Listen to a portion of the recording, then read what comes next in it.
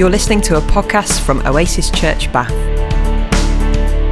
To find out more about us, visit our website at www.oasisbath.org. We're doing this series, Rethinking the Bible, just trying to really take seriously this book, which is so influential and so important. And we believe that taking it seriously means thinking about it critically, trying to allow it to speak on its own terms rather than in the ways that we think it should speak to us, or that it's simply repeating the things that we've heard many times before. So we're trying to take it seriously in that sense. So I guess that one of the reasons that we turn to the Bible is for guidance, isn't it? Guidance on how we make sense of the world that we live in and how we should live our lives in that context.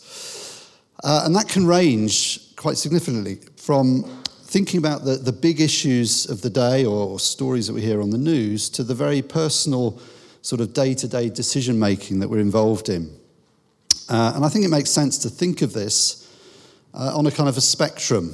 So at one end, we've got what you might call social ethics, the big issues, the big stories. And right at the other end, we've got those personal choices and decisions that we need to make. So it's a spectrum that ranges from probably something which is more theoretical to that which is practical, from the distant to the immediate.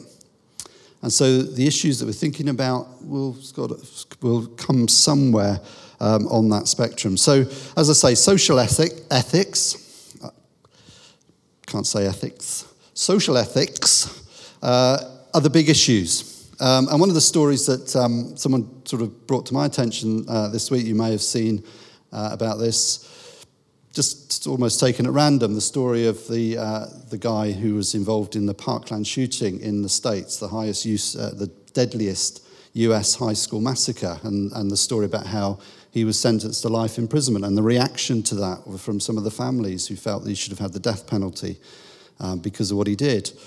So that's one of those issues. Doesn't, I suspect, affect us directly, but it might be something that really impacts us. We want to think about it. We want to try and understand how should we think about this? What would we do if we were in that situation? What do we think should have happened? So there are those kind of issues that we might sort of label under this at that one end of the spectrum as sort of social ethics.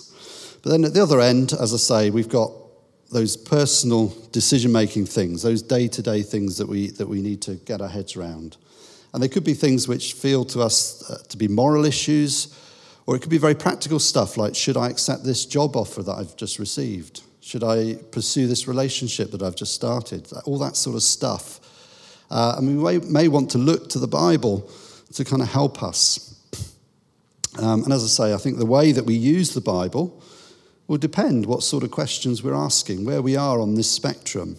Is it a kind of a big issue thing that we're trying to get heads around, or is it about something very specific to my life, where I want to get a sense of what God might be saying to me about this situation?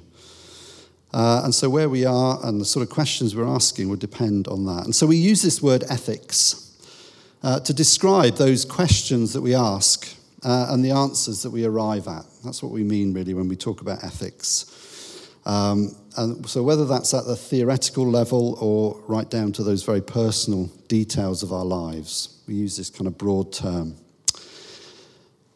And broadly speaking, there are 4 different ways that we can approach this, whether it's the big questions or the kind of more personal things. So approaches to ethics. I keep wanting to... You know that ethics is next to Suffolk, don't you, in the country? Anyway, ethics. I thought it was fine. But anyway, approaches to this particular topic, which we are looking at this morning. First, so there's going to be some big words here, which I won't apologise for, because there'll be a little bit of explanation, and you don't need to remember the words, but it's kind of their useful heading. So there's a thing called deontology. Ontology is about the essence of things. It comes from Greek, and it's talking about the essence, the substance of things. So this is what you might call a rule-based ethics, where an action is either right or wrong, always.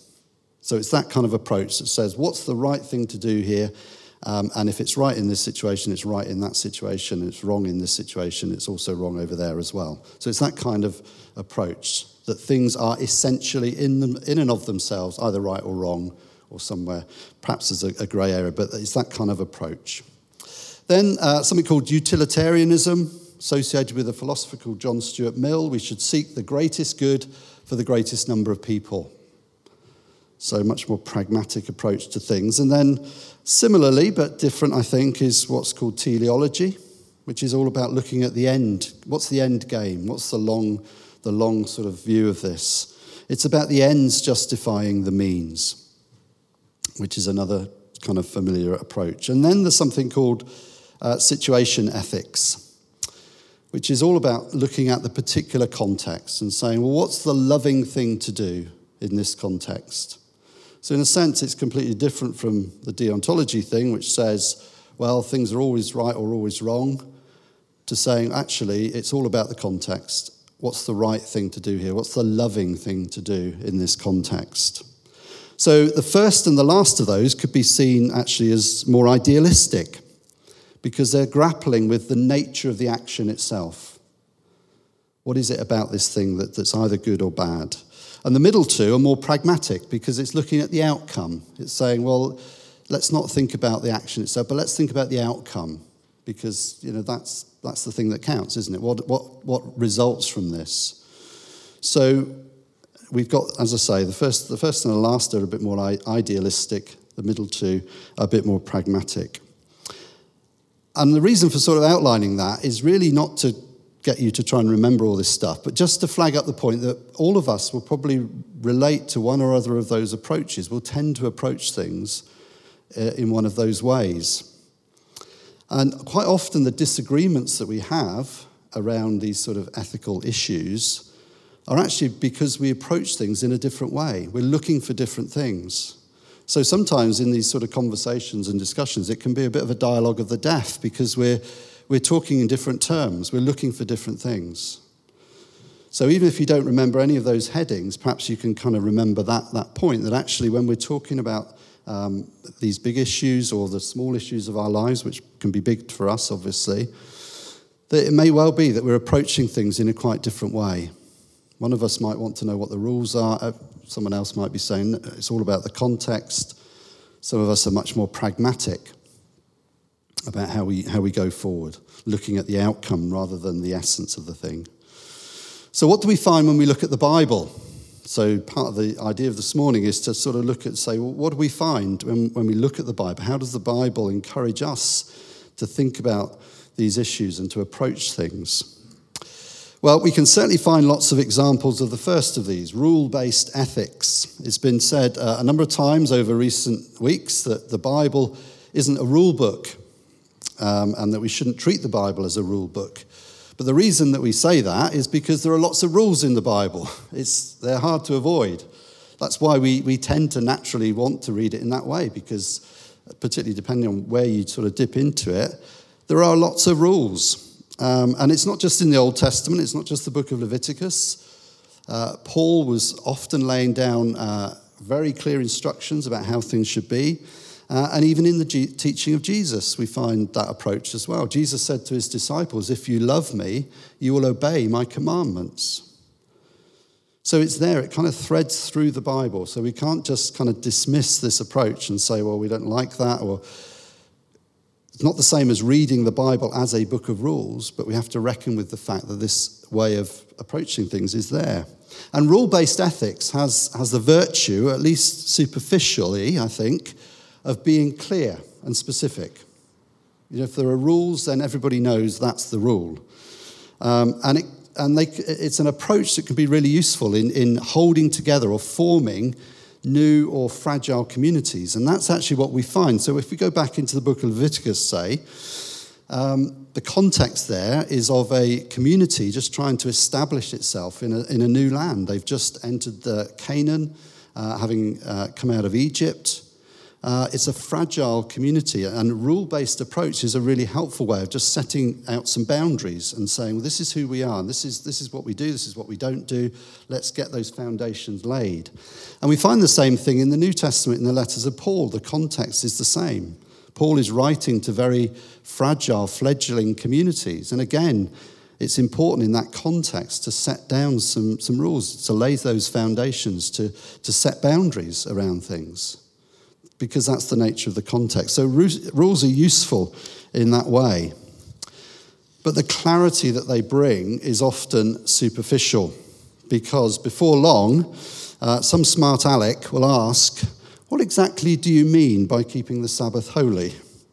And so the rules proliferate because we want to try and explain, well, what exactly do we mean by that?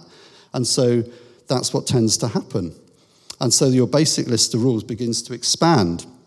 And the more specific the rules are, the less transferable they are. So if you want an exercise for a rainy afternoon, just read through the book of Leviticus and write down how many of those rules are directly relevant to our life today. They're not, most of them, are they? Because our context is so different. So the more specific the rules are, the less transferable they are. And more seriously, one of the issues with a rule-based approach is that it's a really useful way of managing behavior and controlling destructive impulses. But on their own, rules don't touch our hearts. They don't change us. They don't affect who we are. They're a way of managing things. They don't build character. They don't instill wisdom and resilience. And that's what Jesus addressed time and time again, isn't it? In his disputes with the scribes and the Pharisees. Time and again, Jesus is saying, well, what about the heart? What sort of people are we? Not how well are we obeying the rules, but what sort of people are we? And so rules on their own don't do that. They don't help us in that way. So they're useful in those kind of initial stages of a community forming, perhaps. But there's a sense, I think, and I think we see this in the Gospels, of a moving on from that into something which is about character and about who we are as people, and not just managing our behaviour. So this approach is there, but it needs to be seen in context. And again, context is so important, isn't it, when we read the Bible. What about utilitarianism? Well, it seems to me I don't think we see much of this in the Bible, this idea that we look for the greatest good for the greatest number of people. The only thing that immediately came to mind are the words of the high priest at the trial of Jesus, where he says it's better for one man to die for the good of the people. That's a utilitarian approach, but not one that we would want to endorse, is it? And generally speaking, it seems to me that in the Bible, what we find is a concern for minorities, for those who wouldn't be considered to be among the greatest number. The Bible is concerned for those who have no voice, for those who are marginalised and weak, because they don't belong to the greatest number. So I'm not sure that we can see this there very strongly. And one of the main problems, I think, with this approach is that, again, it comes down to defining terms. What do we mean by good? How do we define good? And are we thinking, and what sort of time frame are we thinking about? Something which may seem good in the short term may, in the long term, not be so helpful. All the debates and discussion about the economy and the issue of debt falls into this category. And there are some things that we might do which might seem immediately to solve some problems, but are they creating more problems further down the line? So this kind of approach has its limitations. What about teleology? The ends justify the means. Well, I think we see more of this in the Bible. In fact, you could argue, I think, that the whole of the Old Testament law really works on this basis. So if you take, for example, the idea of an eye for an eye and a tooth for a tooth in the Old Testament, that's not so much about vengeance or retribution as it is about preventing blood feuds developing down through generations. It's a very pragmatic thing. It's a practical response to that potential problem. And if you read in 1 Corinthians 7, I think it is, or Romans 7, no, 1 Corinthians 7, I think, where Paul talks about marriage. So in 1 Corinthians 7, Paul suggests that that men who struggle to control their sexual impulses should get married, which is hardly a glowing recommendation for the institution of marriage, is it? It's a very pragmatic thing. The end, which is sexual purity, justified the means, which is getting married. Paul actually says, I think it'd be better if none of us got married because we'd be free to do all sorts of things, which in itself is interesting, isn't it, given how we kind of elevate marriage so much. But it's a pragmatic approach. It's a ends justifying the means kind of approach. And it's important to recognise, isn't it, that we do live in the real world. And we need to, sometimes pragmatism has to inform our decision making. And it seems to me that that's part of life. But there are always these questions about how far does that go? Is there a point at which there is a line to be drawn? Is it okay to supply arms to Ukraine in their war against Russia? We may feel clearly about that. Should we form political alliances with dodgy regimes? Or just in our own lives, should we just go along with what's happening rather than rocking the boat? If there's some practice at work that we feel is dishonest, should we say something about that and perhaps put at risk the jobs of other people? So there are issues around a pragmatic approach. How far does it go before we reach that point where we say, actually, there's a moral point here, there's a stand here that maybe needs to be taken. And then finally, situation ethics. What is a loving thing to do in a given situation? And I think this is what we find perhaps most strongly in the Bible, and especially in the life and the ministry of Jesus.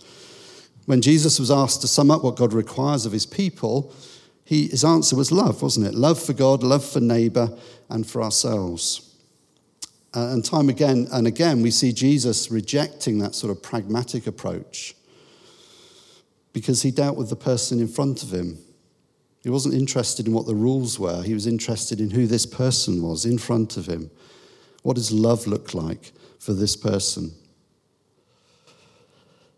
And again, Paul uses very similar language in Romans 13 when he talks about love being the fulfillment of the law. So it seems like a no-brainer, perhaps. You might think, well, surely then that's the way we should go. That's the sort of approach that we should adopt. That's how Jesus operated, so should we. That whole thing, what would Jesus do? It's a cliche now, isn't it? But it's a good question. The trouble is, it's not very straightforward answering that question, is it? It's not always easy to figure out what that answer might be. And I think sometimes there's always a danger that we need to be aware of remaking Jesus in our own image, of hearing him say what we want him to hear.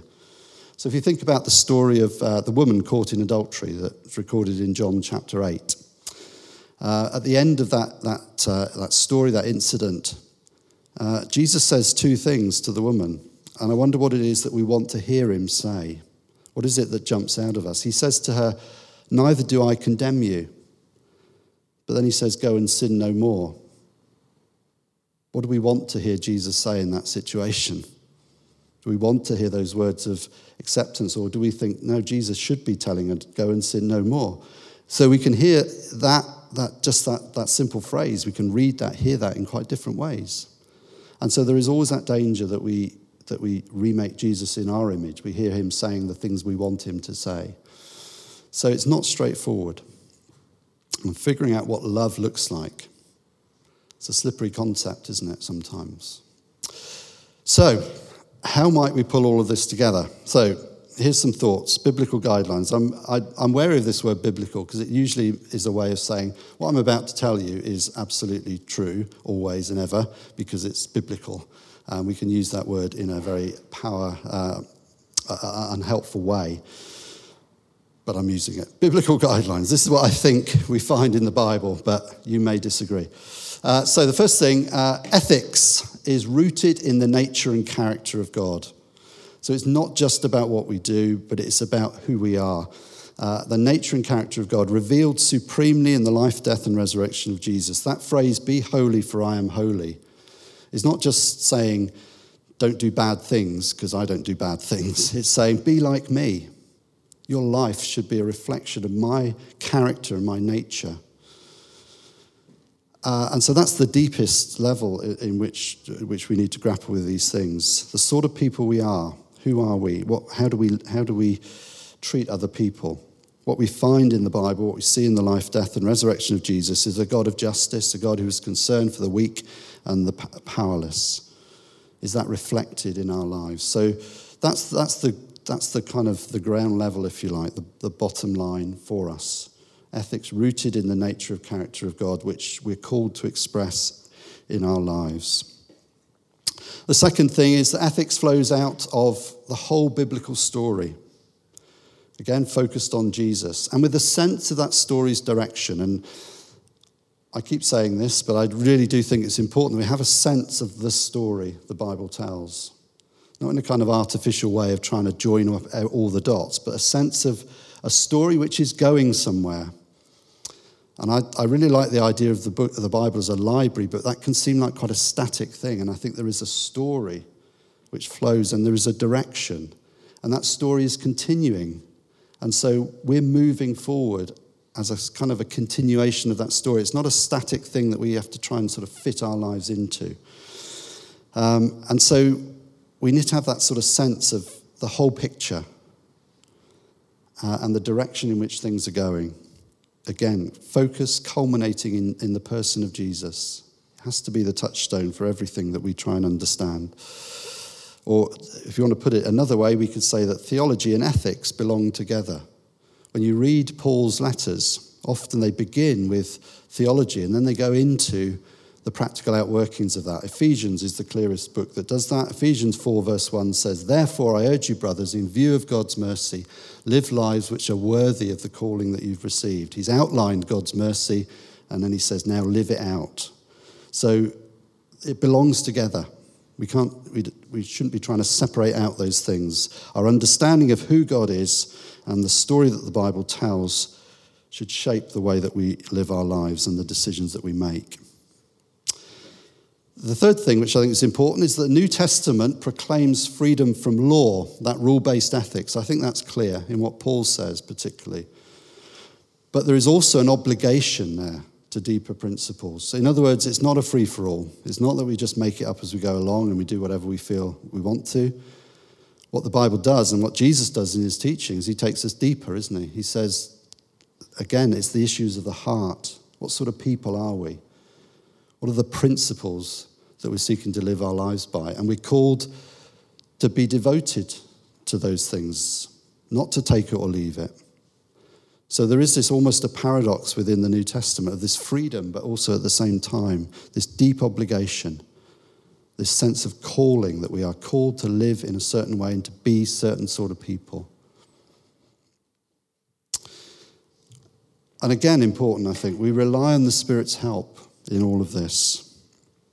Jesus promised that the Spirit would lead us into truth, to help us grapple with those kind of big issues, but also that sense of God speaking prophetically into our lives. And again, not in a way that we label things and therefore kind of make them more than they are, but that's just that sense of God speaking in the here and now about the things that matter to us, which may not be great moral issues, but they matter to us and they're important in our lives. And so we shouldn't forget that in all of this, we look to the Spirit to help us and to enable us to hear from God. And then finally, ethics is worked out in community. We learn together to live together. We learn together to live together. And that means that we won't always agree on issues, and that's fine. That's absolutely fine, isn't it? That's the nature of community. But we learn together to live together. So it seems to me that those are some principles that we need to kind of try and hold on to that might help us and shape the way that we live our lives and the way that we think, perhaps particularly about some of those bigger issues in life. But what about that other end of the spectrum? That right-hand side, the very personal, the immediate end of the spectrum. And I'm conscious that we've talked a lot so far in this series about principles and concepts, ideas, theology. All of that stuff's important, and I could talk all day about that stuff because I love it. But we do need to make sure that we don't turn the reading of the Bible into an intellectual exercise that only a few of us can engage in. Because the Bible is a treasure trove, and it's a means by which God can speak to us through the Holy Spirit. The Bible can become for us in a moment, in a particular context, a word from God for us. And we shouldn't forget that, and we shouldn't neglect that. It's important that we have that sense too. You're listening to a podcast from Oasis Church Bath. To find out more about us, visit our website at www.oasisbath.org.